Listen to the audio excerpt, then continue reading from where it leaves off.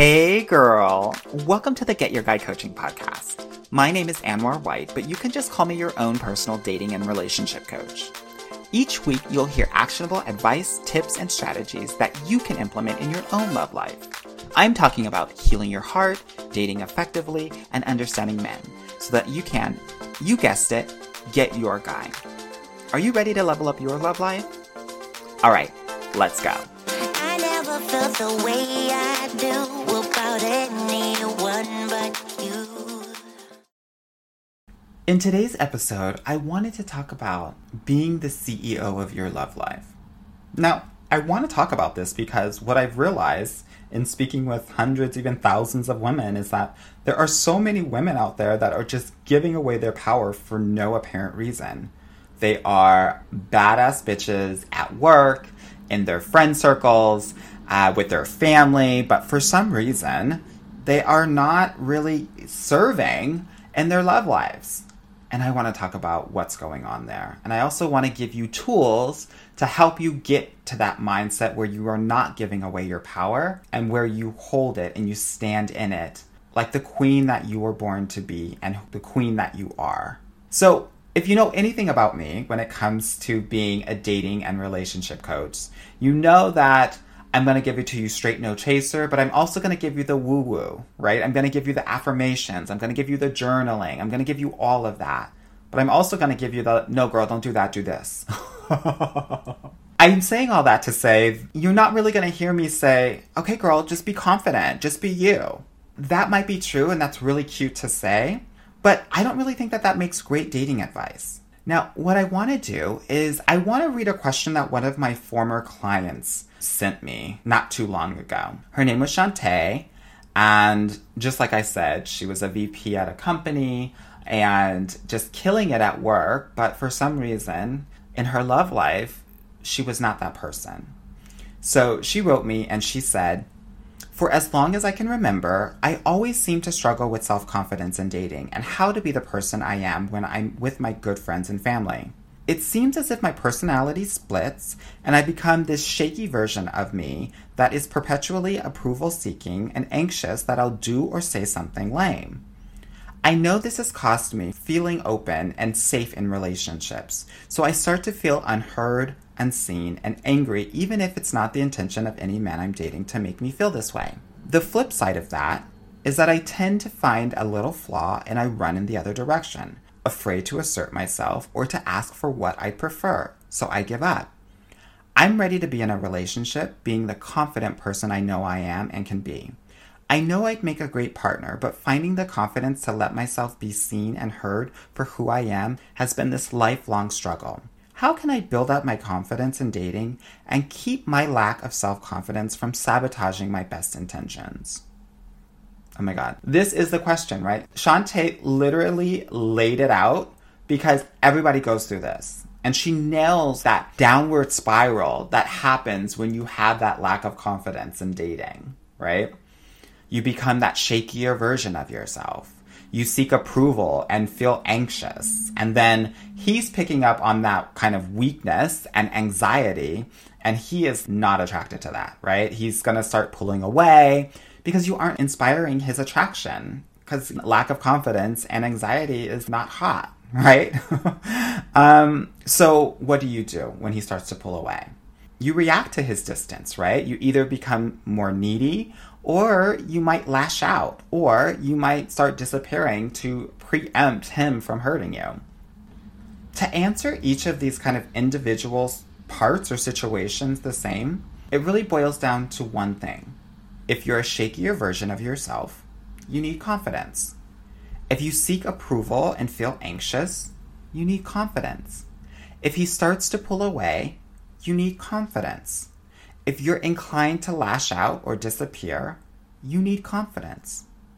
Because confidence is this elusive, kind of intangible quality, as opposed to something that you could buy at the store, every question about how do I get confidence is a bit of a tease.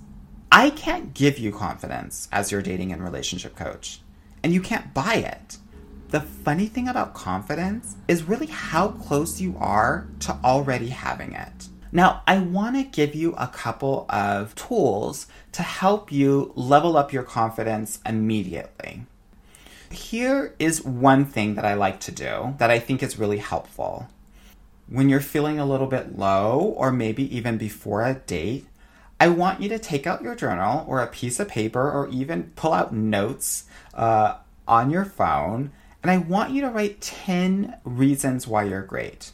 And this list isn't for anyone else. It's just for you to remind yourself how badass you are. Like I said before, you can do this before dates. You can also do this on a Sunday evening getting ready for a work week. But I want you to try this if you feel like this might help you.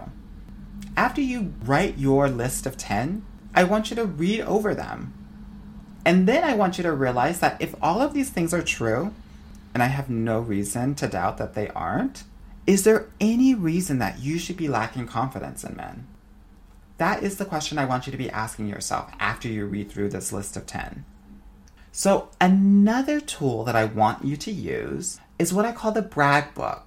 Now, a brag book, it's like a journal, but it's separate. It can be its own journal. So I have a journal that I write my affirmations in, my goals for the year, what I'm grateful for, and then I have a brag book. And my brag book is the book that I literally talk my shit. The brag book is where I am feeling myself, where I know I am all that, and I talk about all of the amazing things that I've done in my life. I talk about the 4th grade spelling bee that I won. I talk about the amazing project that I did at school when I was in 8th grade. I talk about the internship I landed in sophomore year of college. I talk about the amazing promotion I got at work. I want you to think about all of the amazing things, the accolades, the awards, the recognition that you have received that have completely made you feel amazing. And I want you to write it down.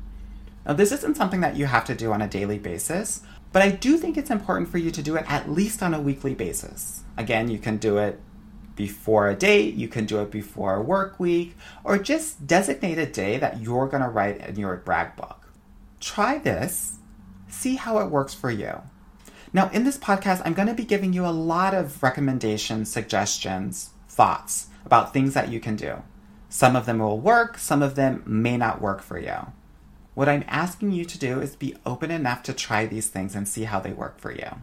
Mindset is one of those very important things that if you don't have a handle on, it will be very difficult for you to be successful. That's actually one of the first parts of my program. It's all about mindset and how to shift it and change it as it relates to men, dating, love, and relationships. So getting back to Shantae's letter, she talked about how she doesn't act the same way with men as she does with her friends and family. And I'm betting you're the same way. I'm pretty sure it's because you know that your friends and family love you and will accept you no matter what. But you can't necessarily say that for any given man that you're meeting or talking to. And I totally get it. But if this is the case, then you're probably giving away too much power to each new guy. Now, I want you to think about this metaphor because I want you to be the CEO of your love life. Girl, you are the CEO of this small company called Your Love Life. And it's a great company. It has plush offices. It has great perks. It has long-term benefits. It has potential tenure. All of the things, right? And each new man is just an intern applying for a job with you. Now, since there's only one job opening available, you've got to be pretty selective about who gets that coveted internship and who doesn't. As a CEO, you don't spend any time worrying about what the intern thinks because it doesn't matter. You're the boss. You determine whether he gets hired. His future at your company is up to you and depends entirely on his efforts. If he has a great resume on paper, which many of these guys will, and when I say resume, I mean a variety of different things. I mean his online profile. I mean how your friend or colleague talks him up in a blind date situation, where he went to school or what kind of job he has, all of those things. If he has a great resume on paper, but he doesn't do the consistent work to get and maintain a long-term position, you fire him and you bring in another intern. The intern who wants the job the most may not be the one with the best resume. I'm going to repeat that, girl, so that you truly hear it. The intern who wants the job the most may not be the one with the best resume, and that's okay. The intern who wants the job the most will be the one who is willing to work for it. He's the one who shows up early. He's the one who stays late. He wants to put in the work. He really, really wants the job. And if he doesn't, you let him go. If no interns are currently impressing you, the job remains open indefinitely until you find the right fit for this prestigious, one-of-a-kind position. I know for a fact that it is better to have no intern at all than to have a bad intern who disappoints you on a daily basis. And for any of my ladies out there that manage teams, you know this better than anyone. Now, this CEO metaphor is the best explanation that I have for why you should never get nervous about what a guy thinks. If anything, he should be nervous about what you think. It's his job to win you over, not vice versa. I want you to just sit back, observe his efforts, and treat him the same as you would treat any other person in the entire world. With kindness, with humor, and with compassion. I don't want any of this scared, fearful little girl energy. I want you to show him why he'd be smart to get on the ground floor of your company. And then I want you to pay attention to how seriously he's taking the job. That's the thing about confidence. It's accessible with just a flip of a switch. You're the exact same person, whether you're insecure or confident. The question is, which one of those women is going to show up on your first dates and in your love life? And which woman are you deciding to be? It better be the CEO. Okay, so I just want to reiterate some of the things that we talked about to help you get into your queen status, girl, to get to your ultimate confidence level.